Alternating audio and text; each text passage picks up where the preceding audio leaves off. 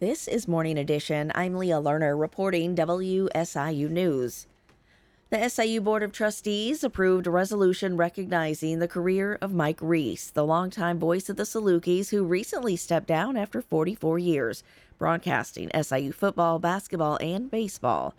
Reese thanked the board for recognizing his work, and he wanted them to know about the vast reach of Saluki Radio, which has produced several dozen contributors in the communications industry. When I look back, sure, there have been great games, there have been great people, but the people and the fact that we have people in the business, and of those 80 to 85, only 2 don't have undergrad degrees from SIU. I'm very, very proud of that, and I'd like to make you guys aware of that.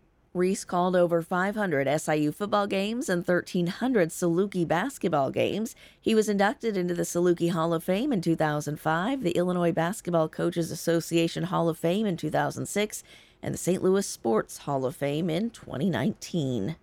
Jobs were up and the unemployment rate was down last month in Illinois. State Department of Employment Security Acting Director Ray Marchiori says there were some positive signs in the latest job numbers. This is the 6th consecutive month with gains in new jobs. The unemployment rate has fallen again to 4%, the lowest been since the pandemic began in February of 2020. And we've exceeded pre-pandemic private sector payroll jobs levels. Overall, this data points to continued economic recovery statewide. June marked the 6th month in a row for job gains. Industry sectors with the most growth in June include educational and health services, construction, leisure, and hospitality and government. A U.S. district judge sentenced the final defendant of 5 total co-conspirators for his involvement in a large-scale methamphetamine operation in southern Illinois. The U.S. attorney reports 42-year-old Robert Smith of Los Angeles, California, was sentenced to 27 years in federal prison. Smith pleaded guilty to 1 count of conspiracy to distribute methamphetamine and 1 count of conspiracy to launder money.